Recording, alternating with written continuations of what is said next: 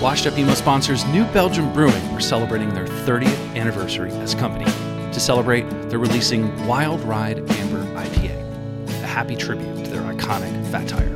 Even better, New Belgium Brewing are giving away bikes and gear all year. Find out more information by visiting newbelgium.com. Do you ever wonder if your favorite band is emo? Tired of being in the same conversation with friends? Not knowing if you're listening to post-hardcore, screamo, emo revival, emo daddy, emo violence, or even ska? We're here to help. The Emo Council is here staffed and ready for any question you may have. Hey, Emo Council, just wondering if Green Day was considered an emo band, thanks. Green Day is not an emo band. Okay. From the creators of Washed Up Emo, isthisbandemo.com offers the definitive answer to the only important question of your day. Hey, is this band emo?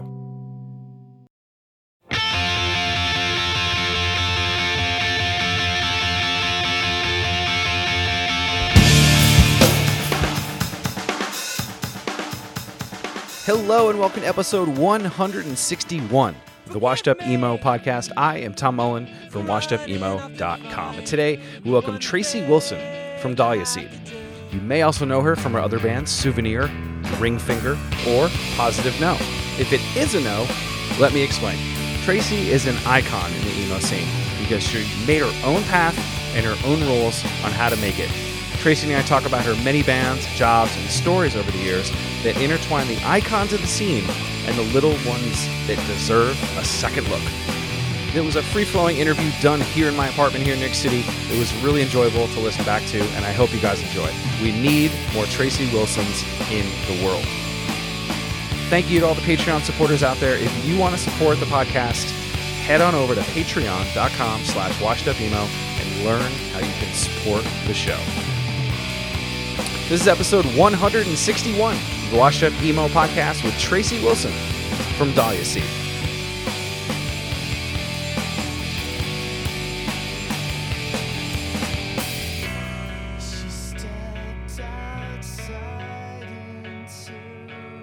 I don't know who hung these posters, but they should be fired. Yeah, so Tracy's in my apartment right now, and I put up some posters, and they're not level, and there's maybe 10 people that have been in here total.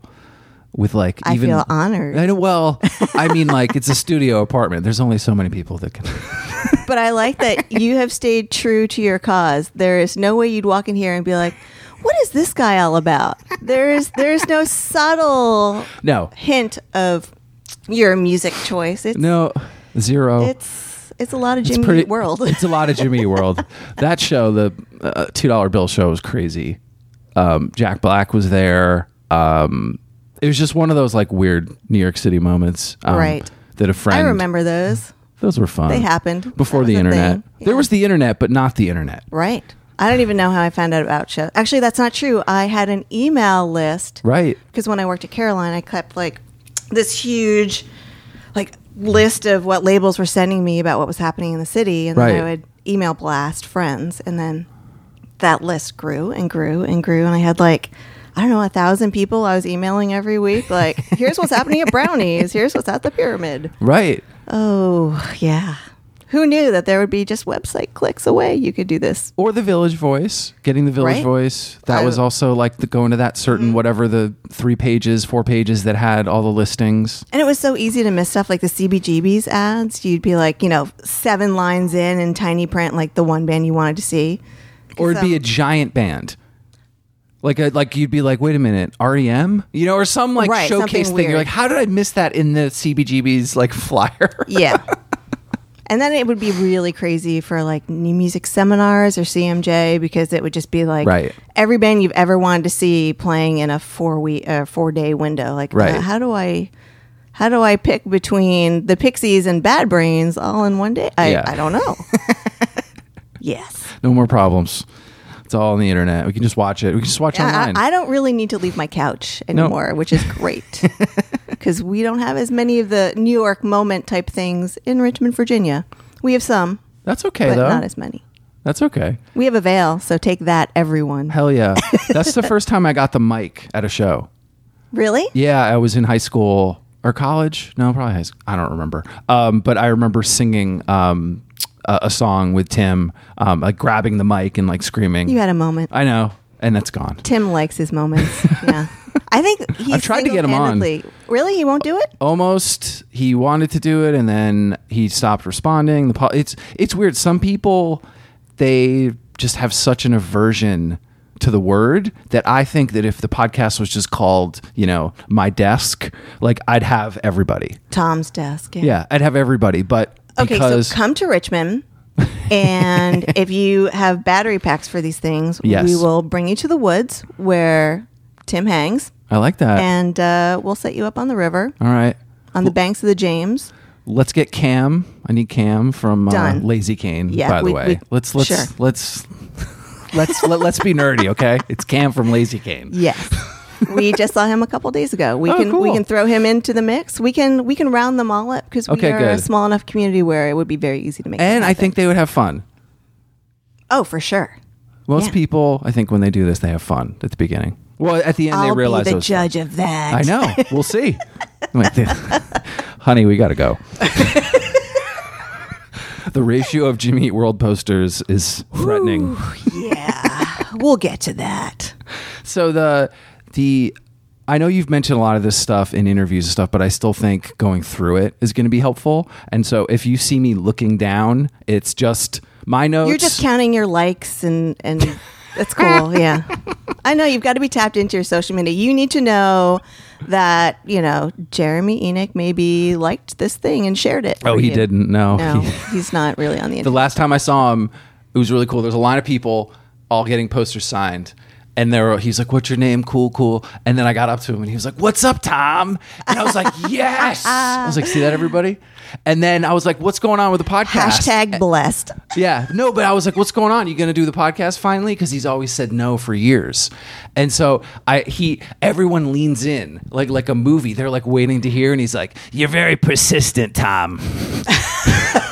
And that was it? That was it. And I was like, thanks, Jeremy. So it's fine. He hates the name. So I'm going to trick him somehow and like pretend that everybody, you know what? You need to get over it. Everybody calls different genres different things. So some people might say post-hardcore. Other people might just call it rock and roll. Right. It's just a word. Stupid word. It's just a word. Yeah. It is the most maligned term that I've ever encountered. It's weird. Now, emo is one of those words that like the most random person might actually have some sort of idea in their head of what that means. Like they understand that it's a subculture of not mainstream people. That's okay. Right. That's a good base. I can live with that. Or they at least know a little bit more than the MTV. They might know that there's something else. Yeah. That's happened. Mm-hmm. Certain people were like, no, it's a phase. I was into it for 4 years and I moved on. But some people are like, oh, I know there's like some other bands. Like, cool. Mission accomplished. And then they're jerks like me who I'm like 30 years later, here I still am. Yeah. Yep. Have not. That phase that everyone was just like, oh, that's cute. You're in a band. Right. Little did I know this would be my entire adult life dedicated to this underground music thing. Right. Or... I mean, growing up in New Jersey... Major label adjacent. Yeah. Let's be honest, Caroline. Right. We had some major label funding through the... Oh, definitely.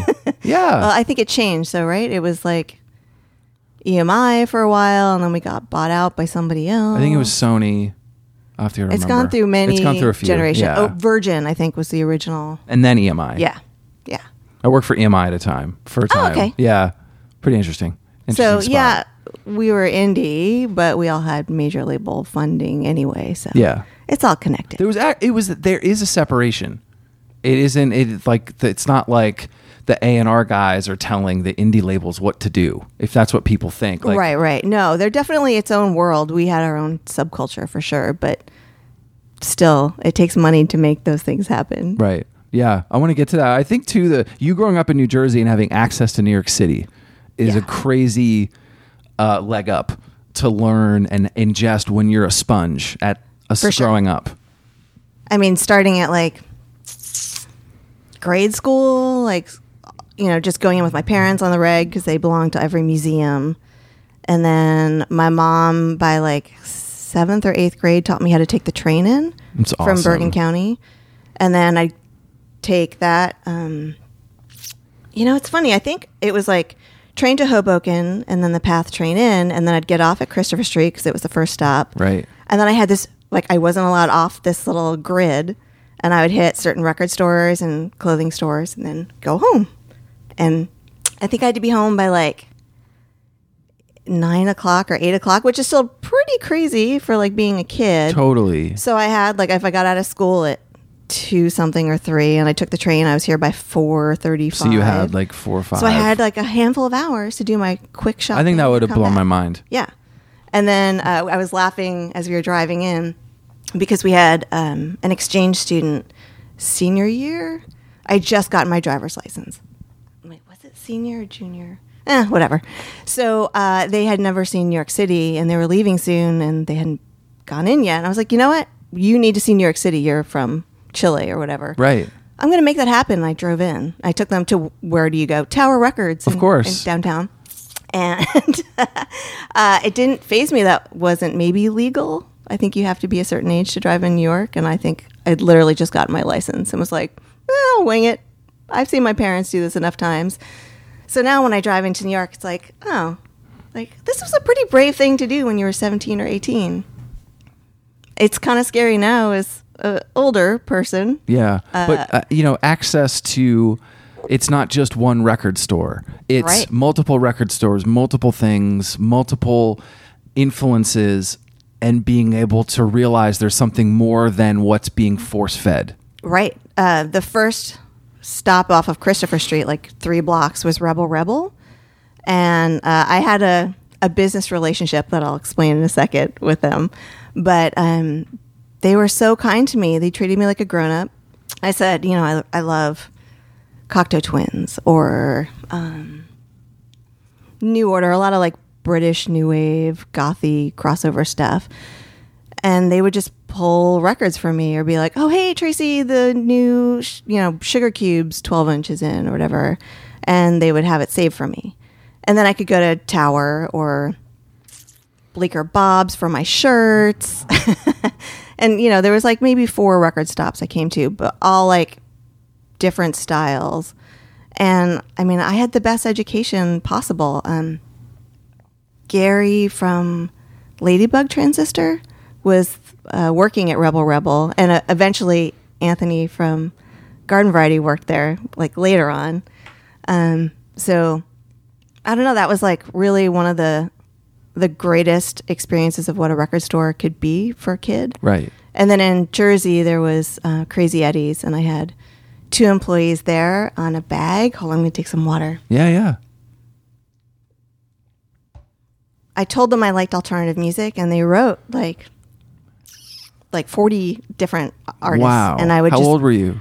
I was maybe in grade school, so like 7th, 6th grade. That would have blown my mind. And it was like whatever year The Queen is Dead came out, and so that was the first record I bought. And I remember like I would just check off one thing off the bag each time. I carried that bag with me all the time. I have it framed at home now. And it was like sitting in the car with my mom, putting on the Queen is Dead record and being like, what? Like the way it starts, you're like, is this a mistake? Did they sell me music? What? Mm-hmm. It's like a chant, and it would just sent me down a path that I was like, what am I in for? And I think that was my first lesson of like record store people can change lives.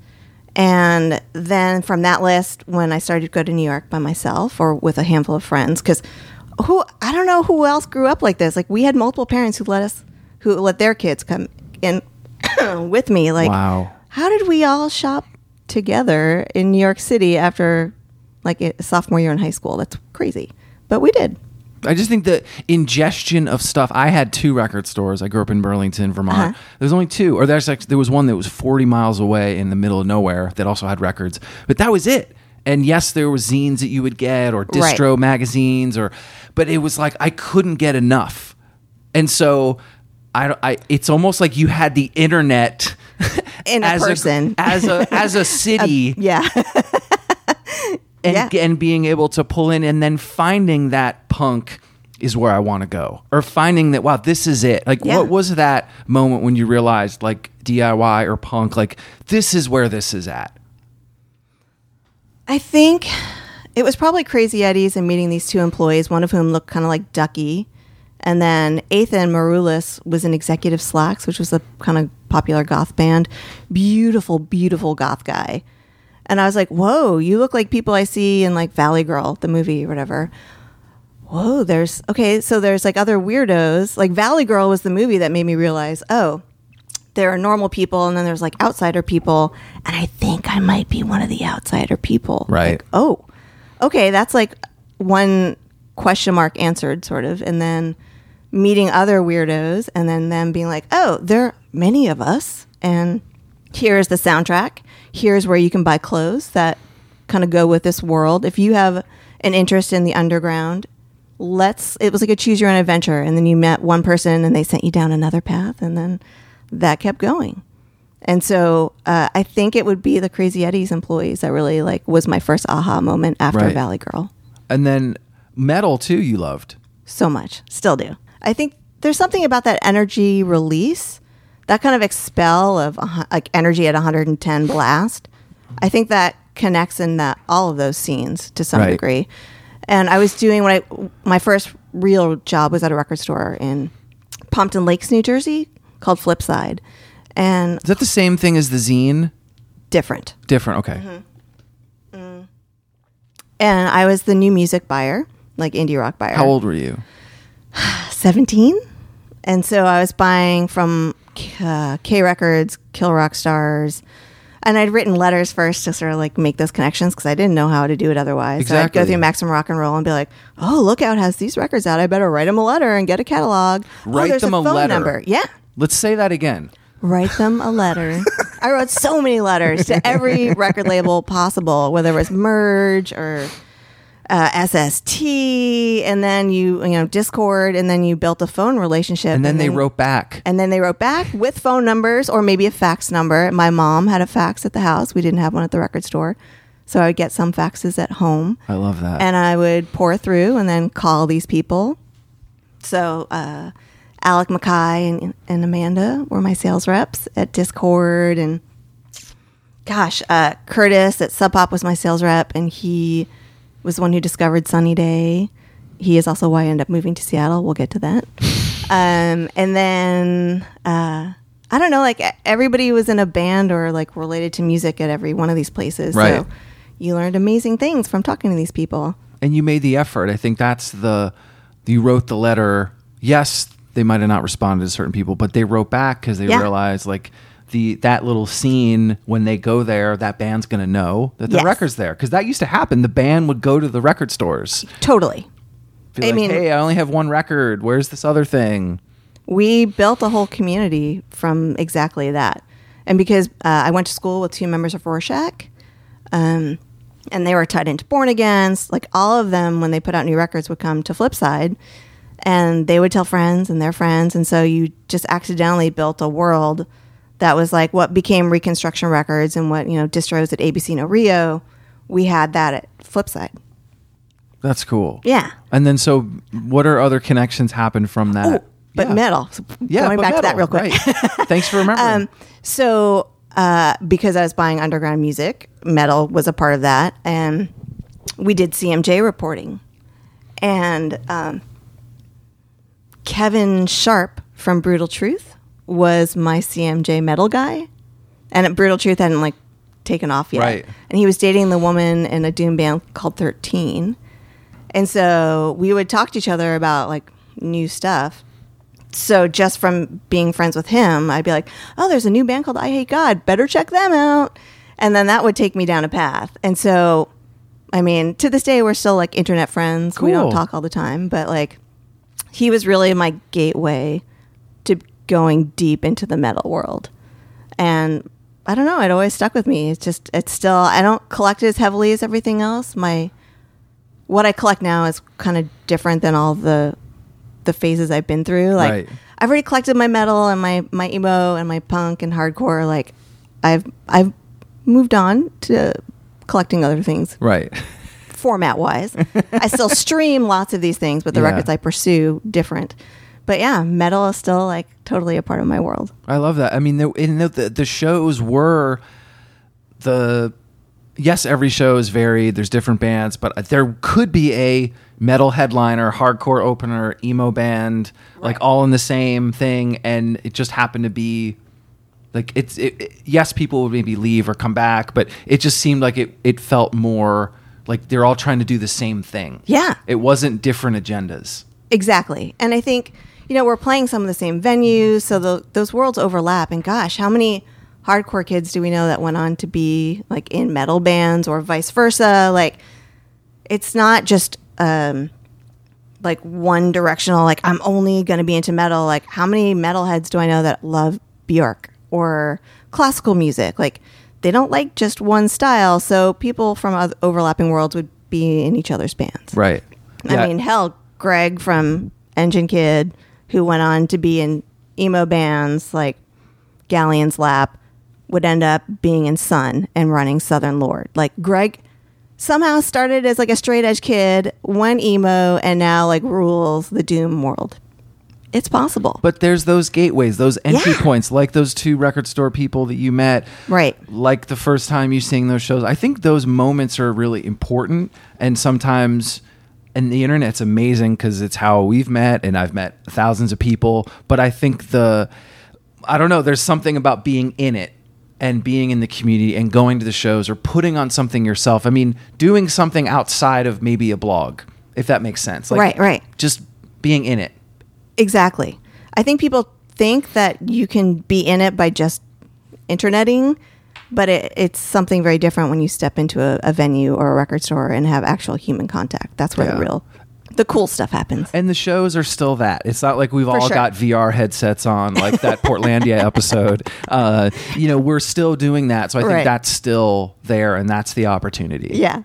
And then emo stuff for you, when you started your bands, were you conscious of that? Were you conscious of that word being associated with what you were doing? Or, it's funny because working in the record store, I don't think I called Rites of Spring and Embrace emo at that point. It wasn't till I graduated high school. So I graduated in 1990, and I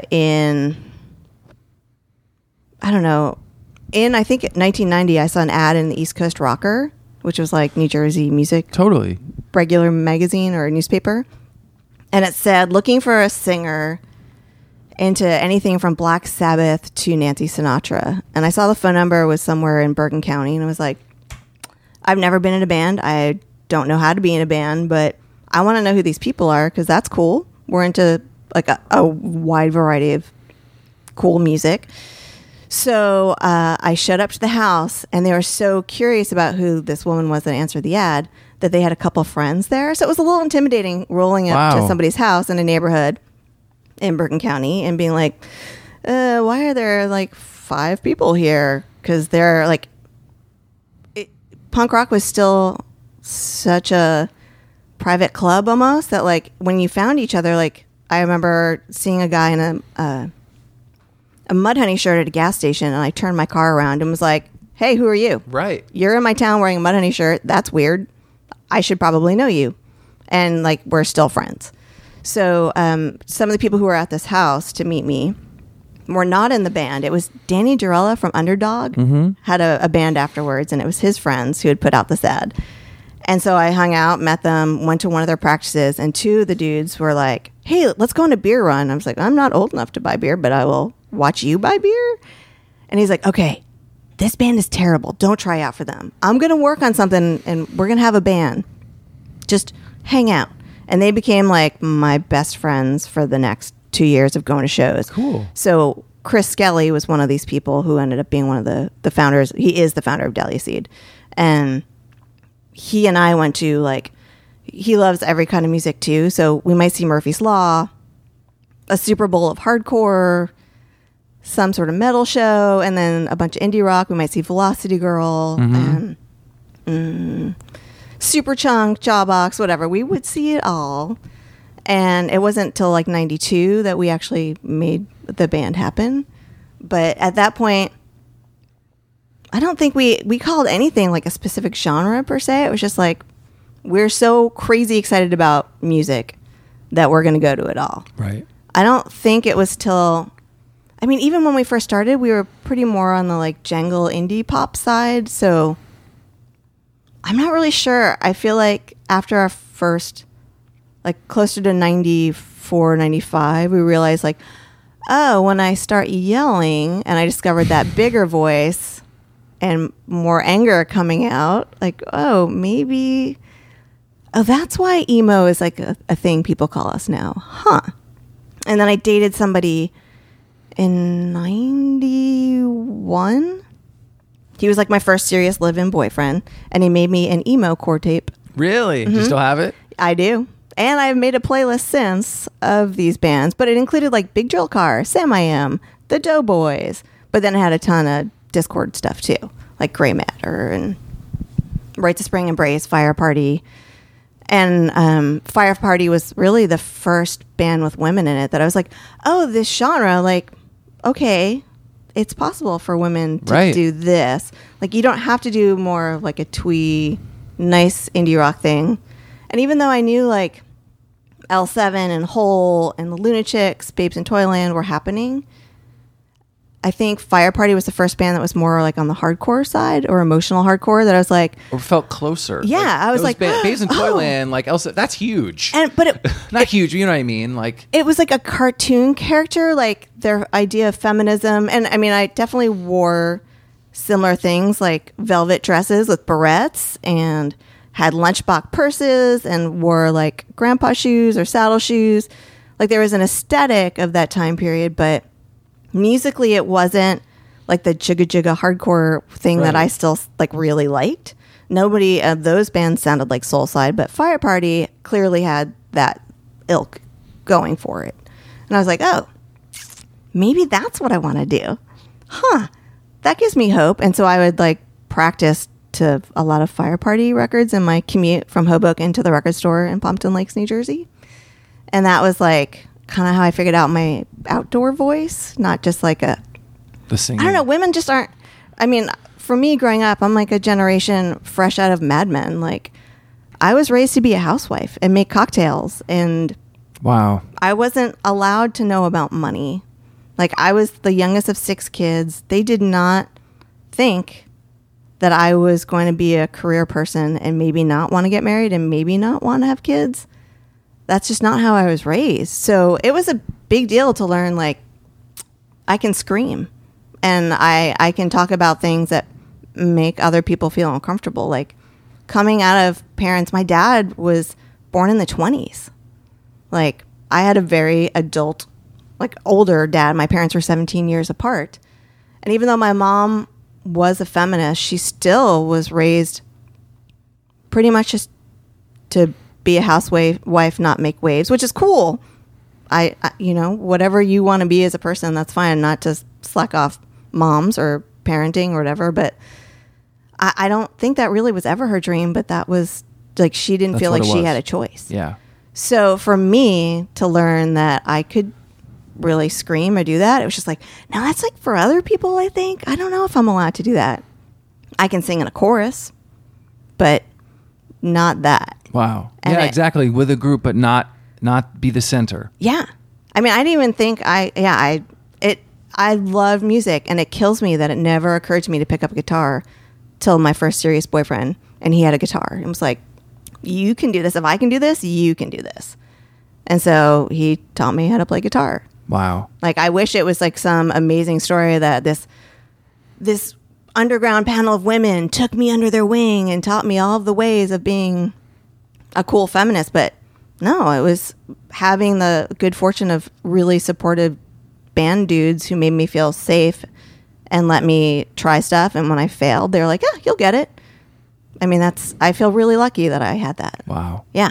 I mean, I think too, the shows and going to those, and there's an intimidation as a woman a lot of times. Oh, especially in the hardcore and metal world. Like for years, it was stand in the back. Like, Yeah. Can you take my jacket? Can you hold my keys? And I was like, Exactly. motherfucker, I want to be up front. Come on. Like it's wild to think that was just like an expected role at one point. Like, and I would definitely brave it and go stand closer, but then you would get targeted. So if you went to like a Super Bowl of hardcore or any of those like CB's hardcore matinees, like if you were a girl who dared to go up front, you were targeted. It was like you had a bullseye on you, and people would try to do crazy stuff just to take you out. I had a DMS skinhead take me out at a lunatic show of all things with an elbow to my eye socket. Wow. Knocked me out cold. And I'm trying to think. Theo from the Lunatics was dating a Revelation Records artist. Like Into Another. Like, who's the singer from Into Another? Oh, everyone's going to yell at me. I forget. I know the internet. Everyone's yelling. Everyone's yelling at you right now. Like, it's fine. Damn it, that guy. He actually, I learned this years later at a lunch with Dave Walters in Seattle. We were all sitting at a table, and I was telling the story.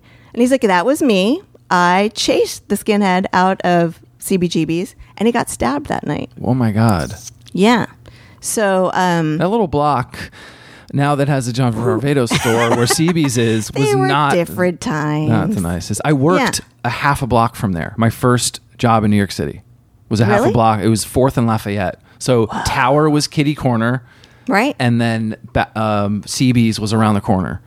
So as like a 21-year-old moved to New York, and then Bowery was not. Oh, just trying to go to ABC No Rio shows could be terrifying. Yeah. It was way different times. So I feel like not only that, and I'm a white male, so that's like I'm not scared, or again not right. But a female going to those shows, having the intimidation, exactly holding the coat, like I don't know, it just seemed like it was almost like your parents saying, "Be the housemaker." Yeah, the show was telling you, it's enforced everywhere. Go there. Or run the juice bar at the but again, pushing through that and being able to, I'm in the front, I'm singing, like right. That was still fucking crazy. Yeah, just even working at a record store, somebody like, oh, you're the buyer. Just like what 2 years ago, people would walk in the store and be like, "Can I talk to the guy that works here?" I'm like, I've been working at record stores for 30 years. What the fuck do you want to know? Do you want to know how to put together a stereo? Do you want to know? Oh, you like Tropicalia? Okay, let me list 10 bands in that world. Like, still, a million years later, people are like, oh, you can't possibly know anything. Like, are you his daughter? Is that why you work here? Are you his girlfriend or wife? Like, no, I give a shit about music. And that apparently was really weird. That was definitely weird. But I think a few months ago, you mentioned like not having like a lot of playlists with female artists. And so there's sort of a separation. I know, like, it's very important to state that female fronted is not a genre. Yes. I get it. But for me, growing up in a very different time, when I saw female fronted, it was just like, oh shit, somebody like me. Cool. It wasn't like, God, we're separating genres. And I know even as a female artist, I didn't want to be in a girl band. I just wanted to be in a band. I really didn't want my gender to count. It didn't matter to me. The music should. Yeah, exactly. Being an artist. But as someone trying to grow and figure out, just find other people like me, that tag, to this day, I'm still like, oh, cool. But obviously, like, different generation, it is a sensitive subject. But in a different time, 30 years ago, female fronted was like seeing a flag planted in the ground that called my name to say, like, check me out. Right. There might be other people like you. And someone else in the crowd is thinking the same thing, seeing For you. sure. And I think those were the important things of being able to see that person play that guitar that maybe you walked by the record or the music store and thought you could play it, and now you saw your favorite band playing it. It's like those things that, and that again, going back to, you had to sort of, there needed to be this separation of maybe a few feet for it to feel right. Oh my gosh, yeah. Even to have Fire Party like on the same coast as me, like when I looked at photos, they didn't look like the Go-Go's or something. They just looked like regular people who went to the same shows as me. Like, they could be my peers. Cool. Like, I don't know why it took that to like wake me up, and then to literally have somebody I was sharing a home with to be like, here's a guitar, here's how it works. I'm not going to tell you how to play it. Just play until you find something that you like. And sure enough, then I had supportive friends who were like, keep doing it. That's actually kind of cool. I dare you to keep going. And so, like, I played guitar. I mean, I've been playing guitar for like 30 some years now. Nobody knows that because I mostly just sing live. But like, I don't know, I wrote a third of the Dahlia Seed songs. I now, for a positive note, like play bass or guitar when we write songs. But I'm just not the kind of singer that I can do both. So I don't have that, like, I think there's something that wins people over when you're a woman who plays an instrument and sings. It's weird that like you're somehow not as much of a musician if you're just a vocalist. Live. Even if you did play it or that kind of thing, right? Yeah. Have you seen change? Have you seen differences? So the cool thing about... So Dahlia Seed ended in 96. And then I did a quick project called Souvenir with John, who was in... John Aries. Was in... Hold on. What was... with Greg Lido. Oh my God, I'm the worst friend ever. Kenny, do you remember what? Meryl. Yes. By the way, Kenny was ready. He turned way before. He knew. Yeah. He's my brain when I forget things. So Meryl and we had William from Sunny Day was our first drummer. And this is right after he got kicked out of the Foo Fighters. And you were in Seattle? So at this point, I'm back in New York. Okay. I mean, that's like how I met William, and that whole story is pretty crazy. But I don't know. Should I tell that really quick? Yeah. It's a good story. Yeah. So summer of 96, I go through a breakup. I was in a very unhealthy, violent, just terrible relationship. My band breaks up. I don't really have a job. I'm working at Pure Platters in Hoboken.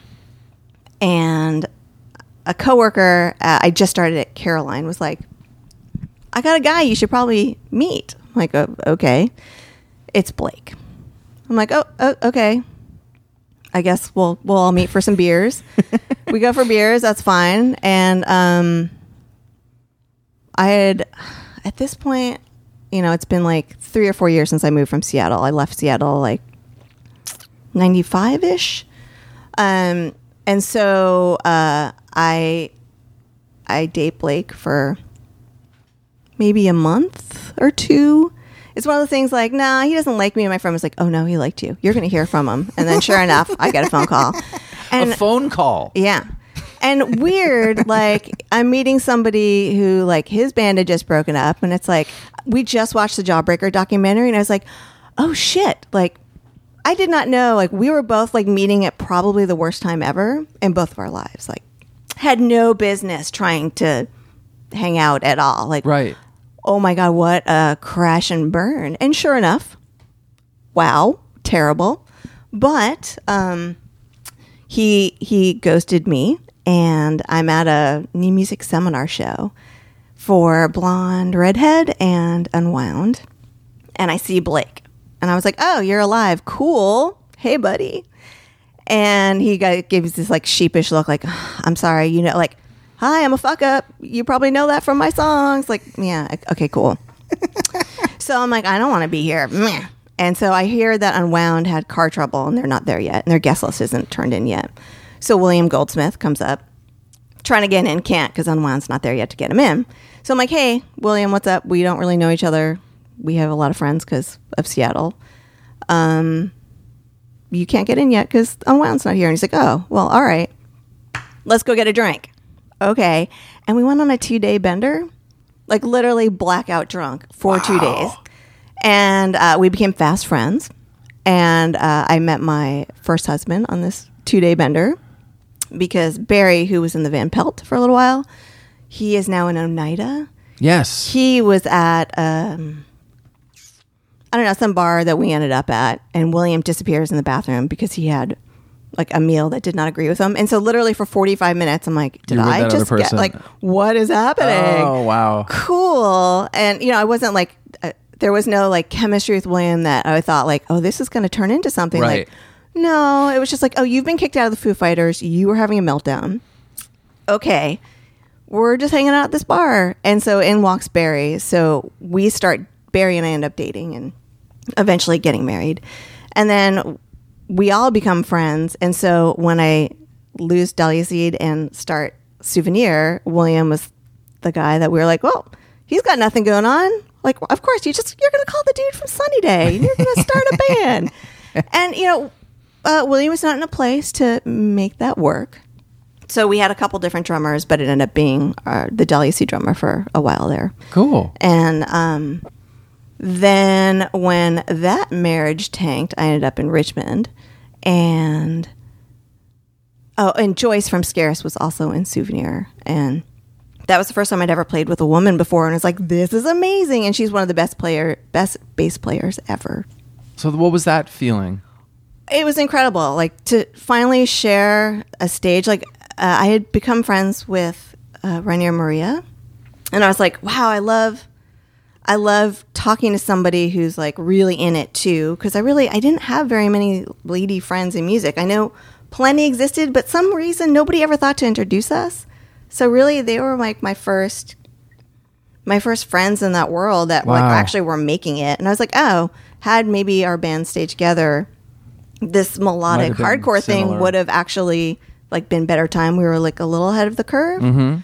So it was like, these cool ladies are out here inspiring me. And now I have a woman playing in the band with me. And this is such a pleasure. Like, it's not competitive. Again, you're trained like every woman hates you and you're competing for the same things. And that was such a lie. I felt so dumb for thinking like everything had to be a competition. Like, totally wasn't. It was the most positive, sharing, awesome, learning, supportive experience. And I worked on a solo record for 10 years that had people from like Engine Down, Denali, Cave In, ISIS, a bunch of people. But because it was a solo project, it wasn't like a normal band. Yeah. So it's kind of dormant for like over a decade. And when Positive No started 8 years ago, suddenly every show we played had at least one other woman on the bill. And it wasn't because, oh, there's a girl in this band, we better get another. It was like... It just happened. In just a couple decades, it was miraculous. And it seems so stupid, but it's like a relief to be in a room and not be the lone wolf anymore. Like, half the room, at least, is filled with ladies who maybe are in a band, maybe they're working, maybe they set up the show. Like, they're like on every level involved. And that wasn't the case just a couple decades before. Right. So it's crazy how different it is. No, I could count the ladies or women at the shows. And now, I mean, just last night, seeing Saves the Day and Joyce Manor, Awake But Still in Bed, it was just cool to just see these pockets. And I tweeted, I joked that I was like, everything's fine. There's a kid that was probably born in 2004 here. And that meant like, it's continuing. Yeah. It's moved on and everything's fine.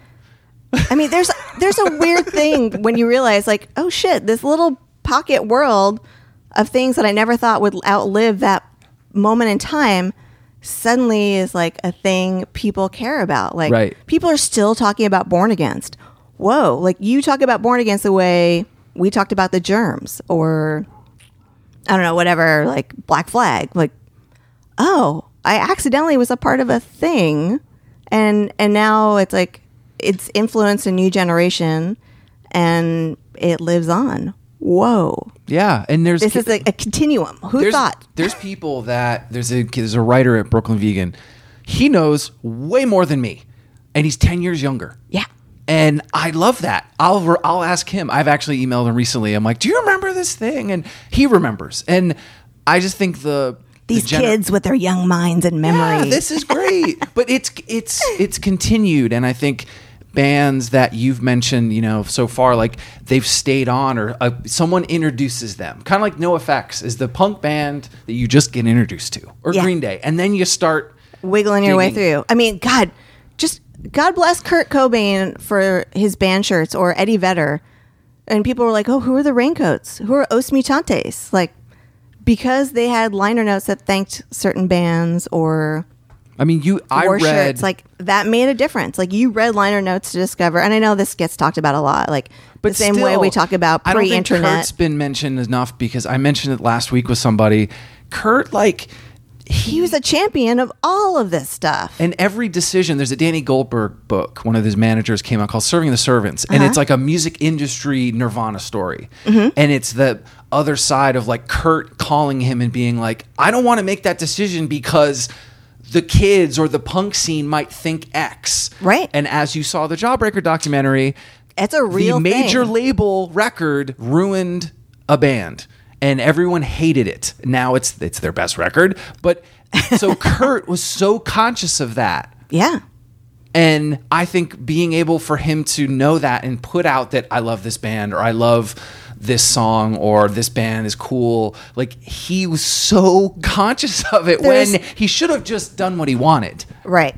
There's no way any of us would be talking about the Vaselines. No fucking way. If it weren't for Kurt. And I think there were some of those champions along the way, but like that was a really big deal. And once you learned about the Vaselines, then you're like, wait, what else is happening in these other countries? And what bands do they tour with? Who else was on that record label? And then suddenly you're a fan of the Pastels or whatever offshoot. And maybe that brought you to Shoegaze and My Bloody Valentine or the Swirlies or, I mean, every scene has their variation of that, But going back to Rainer, I mean, they had the house in Madison that they would put on shows, and when they were in New York, they were playing with everybody, and they were kind of moving up. Yeah, and had a lot of heat, and I think again that's an influence for people. You know, not only the punk but also the members. Like, just it was a cool, I think, time. I think the little pocket communities that were built around house shows that like regularly did music events and had distros, like they were building these like networks that all overlapped, and it changed. I mean, it shaped who I was. I wouldn't have understood how to do the DIY touring thing without that intense network built through house shows and record store talking to people and writing letters and being like, you know, now that I'm friends with somebody at Lookout, I could say like, hey, where do you play? What is the place that I should look into for a San Francisco show? Or, you know, ebullition and learning. Like we ended up playing the Exignota House, but it might have had a name. I can't remember, but like all of those little things. And then, you know, like Antioch Arrow or somebody would come back from tour and they'd be like, oh, you don't want to play there anymore. Or, oh, the Fireside Bowl actually is like, it's great. Right. You get the updates. Yeah. And like in real time, touring bands from this like world of, again, going to shows, talking to human beings, would tell you these things. And then you would have your notebook and write down, all right, looks like we're going to try this house in Gainesville or this record store or whatever. And I mean, we actually put out an ad in Maximum Rock and Roll that said like, Dahlia Seed on Troubleman Records is looking for shows. Call us. And people actually called and we booked it that way. Like, it's incredible to think of this weird, invisible network that was built out of that world. Right. I think the patience, like I sent a letter somewhere and waited. I mean, you send an email and you're sitting there hitting refresh. And you're like, oh my God, it's been 15 minutes. Tracy and hasn't emailed me back. I don't know if this is happening. I do always the joke about going to the mall. You just told your friend you were going to the mall and you were seeing the 2:00 movie. You showed up. And if you didn't show up, you didn't go to the movie. Yeah. And well, Tracy didn't show up, you know, flake. And you saw her on Monday. But I think that part of the patience of it, I think let me or maybe you as well, I don't know, like have separation of things. Yeah. Like how many devices are in front of me right now? 3. Like that's ridiculous. But I feel like that also when you're connecting with those bands, maybe there's a more, instead of having 3 things in front of us, it's just a face. And even my favorite thing about my record collection is a lot of my like 90s records have letters. So it would be like somebody from Built to Spill or Seaweed or Archers of Loaf or Superchunk. Like when I got notes back, I didn't know what to do with them. I wanted to save them. So I would just tuck it inside records. So when I go back to play certain records, I'll be like, oh, Mikey from Fits of Depression. What? I forgot about this drawing. He made this little character. Oh, that's cool. And there it is again. That's a great memory. And like Receipts? You don't. Oh yeah, receipts. Like these funny little tactile things that now I'm like, God, I guess I can do a search in my email for that one word and maybe it will pull up that conversation. It's not nearly as sexy. Yeah. No. You mentioned the distro stuff earlier, and I think working at one, I think mentioning the importance of what those did for your local store to actually have that one copy of that Lookout record was pretty, I think, a monumental task, and the amount of people that it took. For sure. And we had lunch or dinner yesterday with a customer from the record store who came in when he was in high school, and he's been my friend this whole time. And like, he didn't have money. He didn't eat lunch and would save his lunch money and come in and be like, all right, I've got $6. What should I buy? And I'd be like, well, there's this new, maybe it was Ass Factor 4 or maybe it was, I don't know, whatever new ebullition, or maybe it was a Cringer single, like whatever goofy, emo-y, pop punk, raspy thing. You maybe will want to buy this. And so I was like his drug dealer, like, I need my fix. Right. What 7-inch should I buy? And like, we did this for this 5 or 6 years I worked at the store. And like, I never really thought that much of it. And then you have a network of kids who through the internet are still friends with me, and I'll be like, no, you don't understand. Like, the path of being like sort of an alternative person, like, you let me be who I wanted to be and taught me like without judgment. You just listened to what I liked and tried to find more stuff. And like, that was a support system that they didn't have at home. Maybe their friends weren't really that into what they were into, and they felt like, what, you like the Descendants? That band's dumb. I'm like, no, it's cool. And here's 10 other bands that maybe, and here's some people shopping at the store at the same time that you should talk to because they like them too. And you make friends, and then you start putting on shows, or maybe you form bands, and that network kind of builds out from there. Like, I don't know, when you're in the middle of it, you don't realize you're doing something special. You're just a part of it. And then you realize in hindsight, like, oh shit, that was like a real thing that we all were better people because of. And I looked back. I didn't realize a lot of it. Like I saved stuff just because I think that was like showing you earlier the math rock things. I just knew it might be important, but I didn't save everything. But you took photos, but I didn't take photos. I have so much regret for that. Really? Because we didn't have cell phones with like, I have like a handful of things, but it kills me that some pretty amazing, crazy things happened, and I have no photos. And it's maybe that makes it almost more special that I got thrown out of an Elliott Smith show for being too loud on this drinking bender with William. Another run-in with Blake. I swear I'm a very nice, sane, grounded person, but with a lot of alcohol and no sleep, fueled by a friend who's equally as crazy. Right. Funny things happen. Yeah. But like, I don't know, like maybe I'd be mortified if I had photos of that day. Like, it's a little softened because I don't have photos of that day, but I sort of am okay with not having every second. And maybe because when I go to shows, like, I don't have to photograph every minute. Like, there are people who have a video camera out for the entire set, and you're like, I don't really want to watch failure through your phone. Exactly. Put down your please. freaking phone. We're in different times. Yeah. I think too, you'd moved to Richmond, there were circumstances, again, like changing, like a lot happening, moving. Did that change the outlook? I mean, hardship sometimes does that. Yes, you can have music, creating, but also it makes you maybe look back and appreciate things a little bit more and start to slow down. Like, what was that, situation? I think it's only been in these last couple of years where you'll see like an ABC No Rio retrospective of photographs or something. I'm not really sentimental from my past.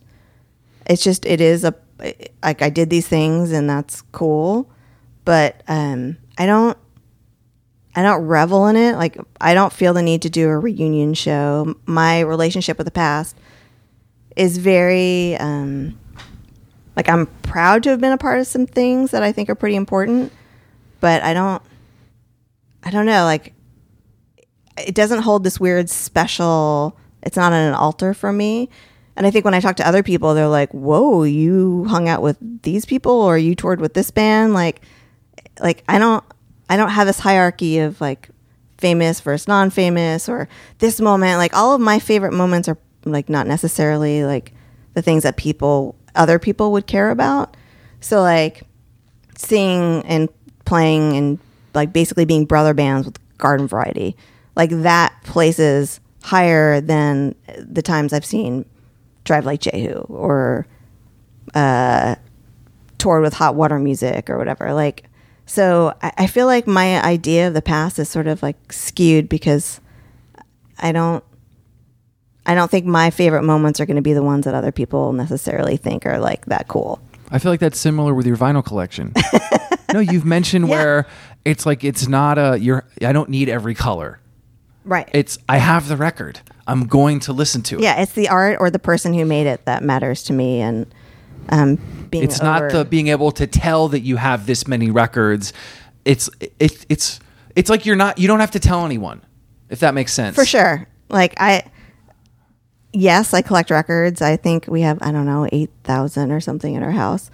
And like, I don't know, I have some people who like go out of their way to make sure you know like just how big their collection is and what it is that they collect. Like that's not my thing. Like almost like, I guess being an addict, my fix is hearing things that like make my skin tingle. Like, whoa, that crazy Boogaloo Latin song from 1967 is the best thing I've heard all month. That is as important to me as my favorite Rites of Spring song. Or like I'm not just stuck on one time period or one band or one genre.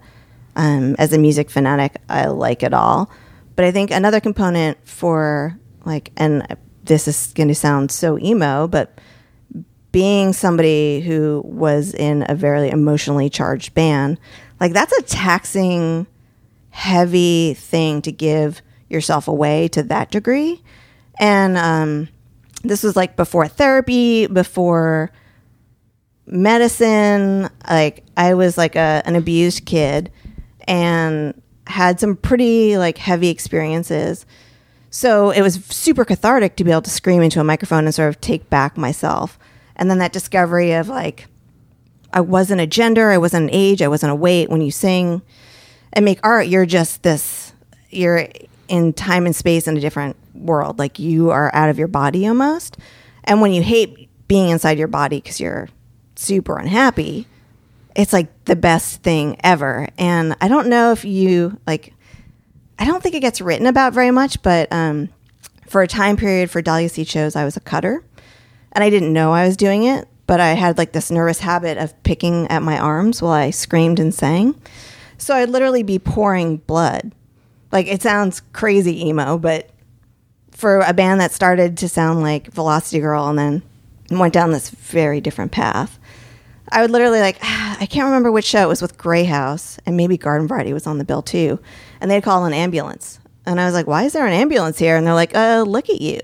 I'm like, oh, I don't remember doing that. Like singing is that much of takes me out of my regular world. And that is not something I want to revisit per se. Like as special as all of the friends and music and things I was a part of, that person I was not healthy. And I ended up dating a terrible person. And unfortunately they passed away from drug abuse and was that the divorce? No, somebody else. Okay. This was somebody I had dated from Olympia, Washington. And like just a train wreck through my early 90s, and panic anxiety became so bad by like the early 2000s that I was like, maybe I should talk to somebody about this, because I didn't have a band to outlet me, and I just felt like a shaken soda pop bottle or something. And so like fixing myself before I wanted to make art again seemed really important. And when I did my solo record with all the collaborations, like Ring Finger, right? Was it called Ring Finger? Yeah. That was like my path to rebuilding myself. So I think a big part of not really wanting to revisit that band and some of the things attached to that scene is like, there was like a lot of chemically challenged, troubled kids trying to work through grief and anger. And I also had like a mom with MS, and I had lost a brother, like just big stuff shit that I didn't know how to digest quite yet.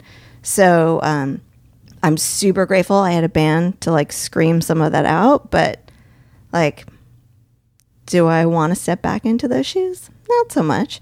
But like, on the flip side of that, the music I make now, it cracks me up when someone's like, oh, you must be really influenced by 80s, 90s emo, like Rainer Maria. I'm like, man, I don't want to be like, but I was doing it first. I'm old. Because like, I know I definitely don't look 20-something, but I don't think people realize quite how old I am. So when they like pitch bands to me, I'm just like, oh, that is like third wave emo. Yeah. No, not influenced. But that's the education part I said earlier, about they might know another band, or they might, and it's this, I mean, this is why I do the site, this is why I do the podcast, to just be able to be like, there's a little, it's also high five you for doing awesome work. Thanks, I'm trying. Yeah. No, I think it's really great that you found this thing that you love and you're connecting dots and you're telling stories, because as you know, emo is not just this one little tiny thing. It's so much more, and there's so many shades of it, and there's now decades of variations of it. Right. Like, it means something different to everybody, and you are uncovering each of those tales. I'm trying. So I'm thanks. trying. Yeah. I think what I was going to say earlier, that you've had, if hardship or things that happen, music comes out of it, but also reflection. And I think I reflect back. I had a lot of loss recently, and so you reflect differently. Like, I can't get that again. So maybe I would have said, I'm not going to hang out, or I'm not going to go to that. No, I am going to go, because I don't know if that's the last time. For sure. And I think from saving things, it's not hoarding, but just being like, I feel like I'm more like you saying, when you're singing, you were in your space and you felt it. I think now I can, like last night at the show, I'm like, I'm here now. Saves the Day, I've seen for how many times, how many years, booked them, like, and now I'm in it again, instead of worrying about something else or see. I don't know. I think sometimes loss or hardship leads you to do that more, and then you see the kids that are maybe being stupid, or and you're like, it's fine. Yeah, been there, done that. This is just part of they'll figure this stuff out too. Yeah, and they don't need to know it now. Nope. But you can see that it's not a overlooking thing. It's more of like, they're going to be fine. Yeah. And maybe that's what our parents were telling us too, when we were fucking off or something. Like, they're going to be fine. Where we thought it was the end of the world. Right. That's definitely true. It will all be fine, kids. Yeah. But also, I think like the reflection, and you, like, again, being able to sort of be in the moment, but look forward and know, from that, and being able to make that change and say, I need to talk to someone. For sure. Because a lot of people don't. Yeah. I mean, it could have been very easy, like, because alcoholism runs in my family, I could have just gone down that path. Like, to me, the bravest thing I've ever done is to go, I'm super imperfect and I can be such a better person than what I am now. I'm going to do something about that. Like, to decide that you aren't your best self and do something about it and learn from mistakes and try to grow is like, that is much harder than you would think. And it hopefully is a journey that lasts a lifetime. And hopefully it makes me like more sensitive to anybody like younger than me, because you can see like little portions of yourself and go like, okay, I remember when I lost my parents, or a sibling, or didn't know like from being abused as a kid, what that could affect me and how that could snowball into bigger things, and being able to help other people, like, or just show a little bit of patience when you realize like, I don't know what day this person's had or what's going on in their life. So whatever this weird thing is that they're doing right now, like, there's probably a lot more, like the tip of the iceberg, and underneath it is that like a continent beneath it of stuff. And that you can't necessarily know that as a 22-year-old. Right. Right. But patience. I think that's a big word. Like like thinking about that before saying something, or, you're so quick. It's so like moment to moment, when it's like, sit back for a minute. What's the situation? And I think that doesn't happen, instantly. No. Oh God, no. You go on 2-day benders. Yes. That. Well, it was also, it's a strange time to be in the music industry, sort of in its last peak, because, right before, I guess punk broke while I was working at the record store and realizing, oh man, if Helmet is getting signed for $1 million or whatever. My second favorite band ever. Good choice. Yeah. Hence the poster to the right of us. Right. Understanding there's a commodity attached to underground music. Did not see that coming. And then people being like, oh, you kind of know stuff. I'll slip you $100 as a major label A&R person if you make me a mix of all your favorite underground bands, because they're pilfering anywhere they can possibly go to discover the next thing, the next Nirvana. And working at Caroline Distribution as a sales rep. What years was that? From 96 to 2002-ish? No. 96 to 2005 or 2006? A while. Cool. Almost a decade. Yeah, almost a decade. And watching this basement scene of, I guess you probably call it second wave emo. In my head, it's third wave of Saves the Day and Jimmy Eat World. We had Vagrant, Fearless, Equal Vision, probably. Equal Vision, Hopeless, Deep Elm for a little bit, yeah, through Mordam. And so as these bands were bubbling up, I was the only salesperson in the whole company. Wow. From that world, and trying to be the cheerleader / translator of what, when we were shown a video, okay guys, when you see somebody who looks like they're almost crying on stage, this is normal, this is a part of this world.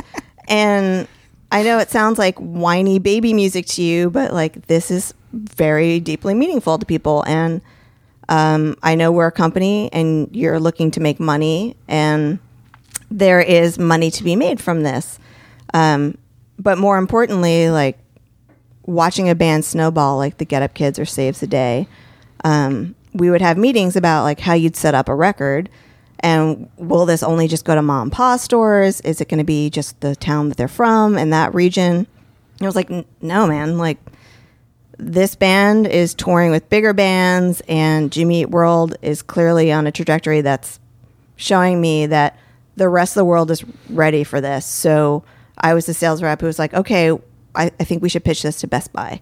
And I think we should bring this to Circuit City, and not just have them throw it in the bin, but actually end cap it somewhere. And I know it's expensive, and trying to talk a record label. But explain the backstory, because they don't even know the tours that they were on. That wouldn't even have made sense. Exactly. So me being the sort of representation of the DIY basement world that now is suddenly popular, or Tooth and Nail, another great example. Tooth and Nail, definitely. And oh my God, era. try to explain to a room full of even the most passionate people, okay, so imagine this biggest hardcore band, there's a Christian version of this, and tens of thousands of kids come to see them.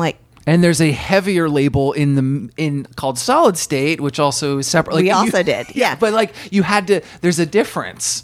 Yeah. And for them to understand, so no, there's kids you've never seen before, and you won't, because you're not going to that church. You've probably never been to church. Going to school in the South, a kid would tell. I met kids that grew up there. They could only get the stuff at the Christian bookstore. Right. Exactly. And Tooth and Nail was at the Christian bookstore. Or from touring and seeing as a record nerd, if you live in the Midwest in these smaller towns, your record store is Best Buy or Circuit City or Walmart. So I know it's not cool to be marketing these records to these places, and it seems weird, but you'd lose your mind if it was there. Yeah. You are changing kids' lives if you put these records in these stores, and it worked. And so Circuit City was the first company that bit, and they took the Saves the Day record. Which one? I guess it would be the first one. Can't Slow Down, or yeah. And is that the one with them on the couch? That's Through Being Cool. Oh, okay. Through Being Cool, I Makes think. sense. And so watching that slow build of oh wait, you sold through everything you end capped for this band? because I can't remember what big tour they got, but we picked all of the circuit cities that tour was on. And then we did the same thing with the Get Up Kids. And it was just like, I told you guys, like, I know I just seem like a poorly dressed indie rock kid coming into the office every day, but this music matters to people and it deserves to be everywhere. And once it started selling, it was like, all right, kid, what else you got? And then they realized, like, okay, we're the only one that can get Discord into chain stores. All right, Wilson, what do you got? What do we do with this? I'm like, well, this band Minor Threat. This is an important classic record. Every one of your chain stores should have that record. So I kind of would make these classic, like, back catalog lists of Discord, or I think pretty early on we lost Epitaph, but all those other labels had enough backstory stuff that I was like, you don't know who Pedro the Lion is, but I swear, especially in certain regions, this is a really big deal, and you should absolutely stock these records. And started spreading that gospel to the other sales reps, because at the time, and that's how I ended up in Richmond, I had the Mid-Atlantic region. So my areas were covered with all of these things. Totally. But then sort of teaching all the other people who I worked with, there's like, I don't know, 20-some sales reps, like, no, like, this record should be in the Austin market or in Florida or whatever. Like, they're, because of hot water music planting their seed and it growing like weeds, like, there are a whole world of kids who care about this. And from there, the Pogos of the world or whatever, like, that's how this works. And because nobody else was tapped into that world, that was pretty much my role at Caroline. That's amazing. So it's like, no one would ever know that, but it was great to, like, maybe Dahlia Seed nobody cared about, but I got to be a part of that world and the next generation in a pretty special and meaningful way. That, and even like when Roman went on to do Radio 4 and we had Astralworks, so getting to work his like next life as Radio 4 and break that record and seeing them get on like a television commercial for, I think it was a car commercial. And Astralworks had its own subset in life and scene. Exactly. I mean, to break electronic music to the masses, you know, like Chemical Brothers and Fatboy Slim. And then even like as DFA was starting to bubble up, and then the Rapture had just moved in, and like they didn't know anybody. So did you do V2, or they were part of a major? I don't think so. Okay. Maybe early on. Because V2 was that same time period. Right. I don't think so. Okay. But because we were, even though we weren't like Discord's main distributor, we were still their main distributor into the chains, because Mordam, the smaller distros, didn't have that relationship. And so we played a really curious middleman role to get some of these, like Breaking Rancid or No Effects, like weird records that, as a music nerd, it's so intoxicating to help bring music to the masses that you really believe in. Right. I mean, it doesn't even have to be a genre I like, but no, you knew that I knew that somebody cared about it. I think it's sort of like you were the playlists were the record stores, and you were the person putting it into that playlist. Not if you're relating it to today. Yeah, for sure. Yeah. Like, or regional ones, or knowing that playlist is huge in Florida, putting that song in that, or that. Yeah. That's what that was. And it was a physical thing that had to move and go somewhere and be produced. I think that's crazy for people, like the amount of people it took to get something. So when people say, like, you know, to have a band break, so many things had to go right, down to that truck had to be on time. Yeah, they had to get their product from the pressing plant to us in time to get it to the stores because Circuit before City the tour. Also bought refrigerators, and Whirlpool was on time, and so you like it's that same. And truly pitching records to those places that really were used to like the top level R&B, pop, right? Like the mainstream of most mainstream. Good luck trying to pitch Minor Threat to this world and getting success. Like, I don't know how I did that, but yet they trusted me. It took like slowly, like you one record at a time, and then once you got a win on the board, it's almost like one guy with he signed one amazing band 25 years ago. He'll still get an A&R job if he signed X band. You getting that win for sure. They're like, well, Tracy got that other record that did really well. Well, she was right about that. Yeah, let's see if this will work. Yeah.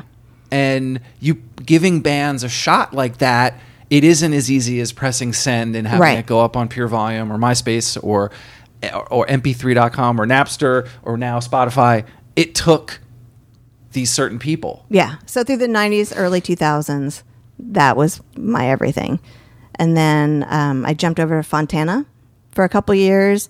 And Universal Music Group is obviously huge. And it was a very different vibe. I had to get very familiar with things like smooth jazz and R&B.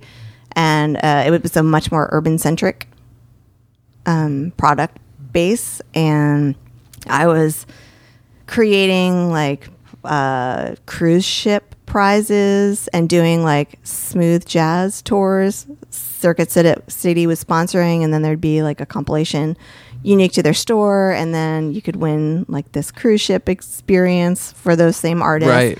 So it was like the things I learned from my DIY world being applied to whole other genres.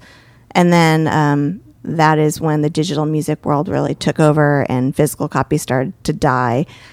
And I learned pretty quickly like there was probably no future, and then I got let go. Wow. What year was that? So mid 2000s. And I tried one last hurrah of starting a distro with the sort of remnants of what was Mordam Lumberjack, and then it became like an independent label collective. Oh, right. It had a tragic ending, and a CFO who was a drug addict and was taking all of our money and buying drugs. And in one of his weird hazes of being on painkillers, he fired all of us because he found out that we called his parents and said, I think your kid might die if you don't get here. And he keeps disappearing, and like he's not himself. So maybe you could help your son out because we don't know how to fix this. Wow. And he found out about that and fired us all. And then the labels had to decide, like, do we go on? Do we trust this guy? Because he has been paying us. What labels with the Doghouse, right? Was that one? So at that time, like Sympathy was the one. Asian Man. Oh, Asian Man, okay. Was part of that crew. Magic Bullet was a part of that. Magic and Bullet. That's like my connection for the Ring Finger record coming out through that was that. It was, Gilead and... What years was that? So you said late 2000s? So, Kenny, that was 10 years ago, right? So that makes sense. Because if you were... No, earlier than that. 2007 maybe is when it started. But if you did, I'm just saying if you, and this is totally fine, if you did Caroline for 10 years or 9 years, right. That's 2005. And how long was like Fontana? Fontana was just like a year or so two. a year, so 6, 7, okay. So somewhere in the mid 2000s. And I mean, I loved it, and we grew it pretty quickly, but then like I did not see a pain pill addict taking us all down. And he was like hawking our like warehouse equipment for pills. Like it was bad. And then it divided a lot of record labels because they had to pick between the people who they couldn't see were doing important things for them, like selling their product and marketing their product. Right. Versus the guy who writes the checks. So a lot of them sided with that. Wow. And then that was, that pretty much ended my career in music. That was when I was like, you know what? I think so this what have you been doing the last 10 years? That is a great question. I kind of feel like I was put on this earth to do one thing, and that was to help like smaller bands. That is, as a music fanatic, like it's the best high in the world to see like your little like pet project grow into this amazing thing that's like 1,000 people. Like to watch Coheed and Cambria to this day pack out thousands of people in a room singing every word to every song. You're like, this is beautiful. Whether you like that band or not, seeing that many people made happy by those songs, like, yes, this is why we do it. So I kind of had to do some reinventing, and I worked for Hohner, the music instrument company. Right. I was a product planner and like a customer service person there for 5 years, and it was still kind of music related, and I worked with lots of musicians. And then they moved to Nashville when they got bought out by another company, and I did not want to move to Tennessee. So I had to start my career over one more time, and now I work in the wine and spirit industry in compliance. Cool. So now I'm a legal expert for 8 states and setting up the products we sell in the states. That requires like back end stuff, but distribution is distribution, whether it's records or wine. So it all kind of works the same. Surprisingly, so our office is in Virginia. I represent the New York and New Jersey market. So I deal with a lot of people from New York and New Jersey. And I think through mostly email, that idea like, oh, like they have a very specific idea of what Virginians are. And, you know, the peel me a grape sugar sort of Southern Belle thing.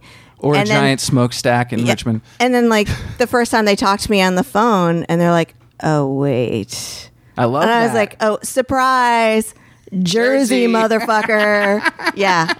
I lived in Stuytown. You know, once you get Mortice, a cab in full like metal elf costuming, a cab in New York City at rush hour, like you can do anything.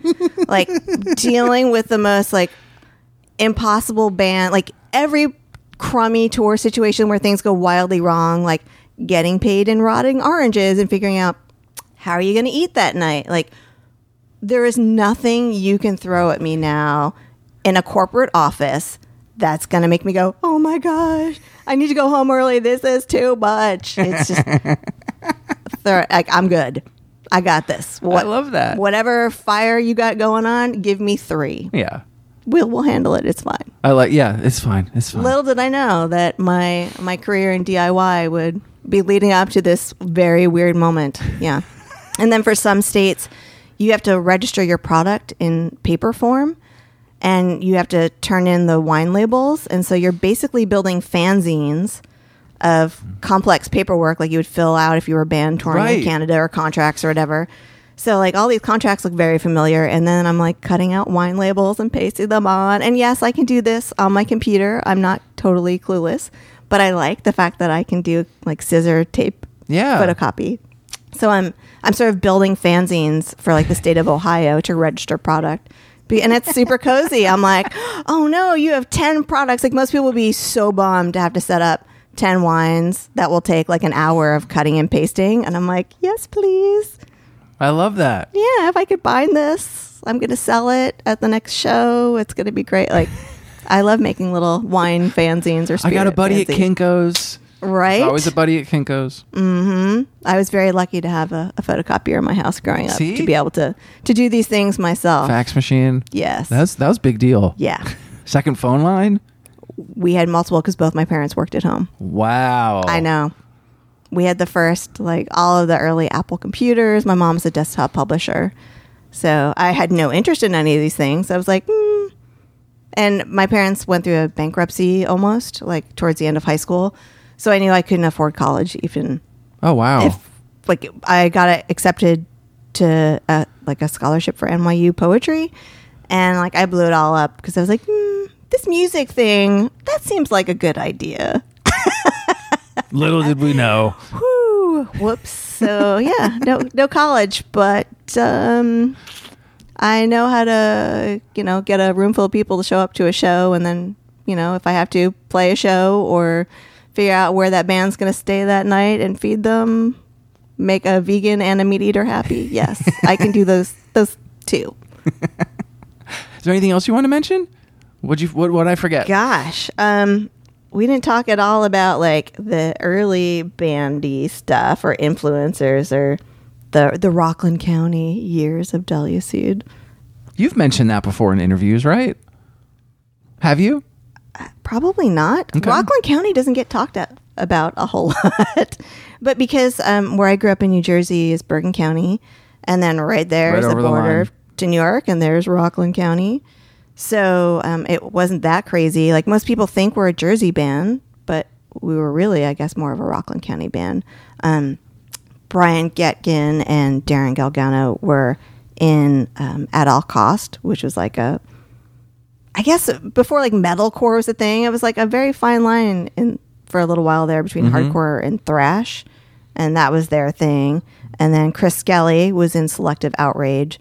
So, I mean, I guess that's probably why we ended up on a lot of hardcore bills pretty early on, because that was sort of like a network that everybody knew myself included, even though that I liked a lot of other genres, we were on so many. I mean, why? It's funny now to think about like Vision of Disorder and us being on the same bill, but it happened. Totally. Yeah.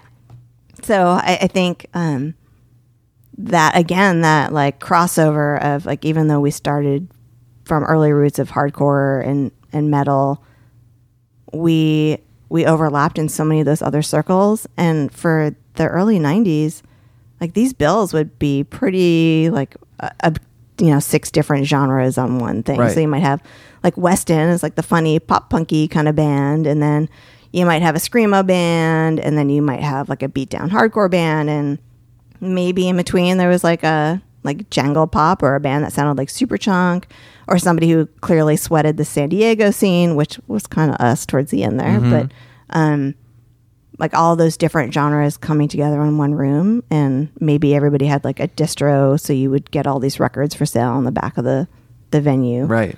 And it wasn't just like only straight edge. It was like, oh yeah, we played, I guess there was a Weston 108 Dahlia Seed show. So like there wasn't like some like tiny bubble that you only stayed in at that point. You were just happy to have an all ages venue with something going on in wherever Pennsylvania. Like the kids of that town were excited. They didn't care whatever genre. Like they got out of the house for a night. So yeah, there was none of that elitism of, well, I only listen to bands that sound like Jawbox or whatever. Like it was like, I'm 16 and I will do anything to get out of my parents' house for a couple hours and be around other weirdos. And maybe I can put on my big pants and my chain wallet or my Riot Girl dress. Oh yeah, we haven't even talked about Riot Girl. Riot Girl didn't really happen until like towards the tail end of Dahlia Seed. So like it wasn't an influence for me. And then as a non-Riot Girl, that like almost being punished because everyone just assumed if you were a woman in a band, you were Kathleen Hanna and you were going to scream at them about having a penis. Right. Or whatever they thought in their mind. Obviously, Bikini Kill is 1,000 things, and that's not really just what that band did, is talk about gender politics all the time. That assumption that like you were an angry woman who, and I was, and I probably did yell at their face because there was that phase of the band where I did just walk around the floor and scream at people. It was still not a Riot Girl band, and people just had that mentality. Like if they just saw me walk onto a stage, half the room could walk out on certain shows because they didn't even want to deal with that. And they'd be like, oh, they're probably one of those like dumb Riot Girl bands I can't take seriously. They hate me. They don't like men, so I'm not going to watch them. And then like you'd play 2 songs and they'd slowly creep in like, oh wait, what's happening in here? And to learn like, oh yeah, you can be a woman in a band and you are not necessarily guaranteed to be a Riot Girl. Like that is their own little world, just like straight edge or grindcore. Like that is their own little thing, and not every person who plays music that has a vagina is going to be a part of that club. Surprise. Yeah. And, you know, it was very weird to have like Riot Girl be this very powerful, moving thing for all sorts of people. Like it's a huge, important inspiration. But when it was happening in the middle of it, it actually did a lot of us a disservice.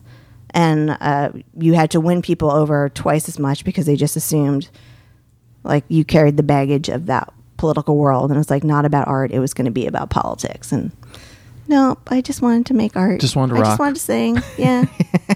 And I mean, I never want to lose that curiosity and that hunger to connect. And I think, you know, we still will see bands play and having them occasionally stay at our house and still like sitting up until 3 a.m. on our porch talking. Like Ghosh just stayed with us.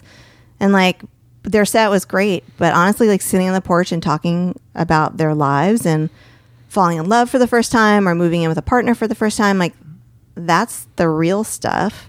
Yeah, like a great song is cool too, but like the things behind the person who made that song happen, like that song wouldn't happen without this person and those life experiences and getting to know those things. And especially in this world, you don't always have like super social comfortable people who are like, even though they're in a band, they're not always outgoing. So you're digging in like socially as well. Like you sometimes have to kind of pull it out of people.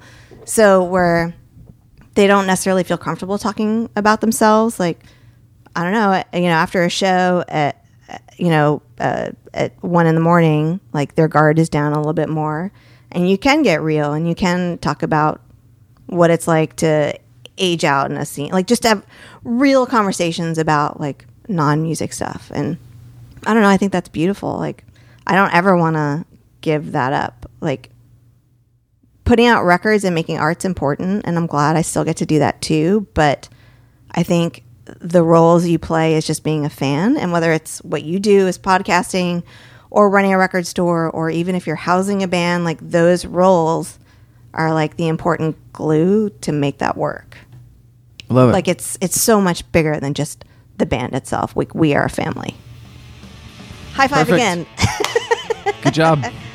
Cool. Good job to you. Thank you. Thank you so much for having me. Of course.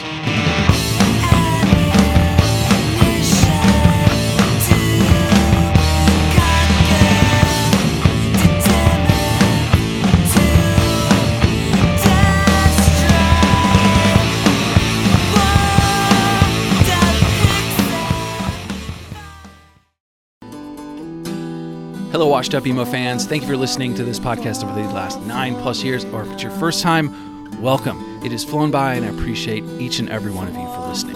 And for this current episode you're about to hear, I do have a favor of you. I have some books out right now called Anthology of Emo, and Volume 2 was released last fall. I really think you'll dig it if you haven't heard of them. It features guests from the podcast, including Jim Atkins from Jimmy Eat World, Chris Conley from Saves the Day, Travis Shuttle from Piebald, and John Bunch from Sensefield. Also reprinted Volume 1 so you can order both. Check out the DIY publishing at anthologyofemo.com.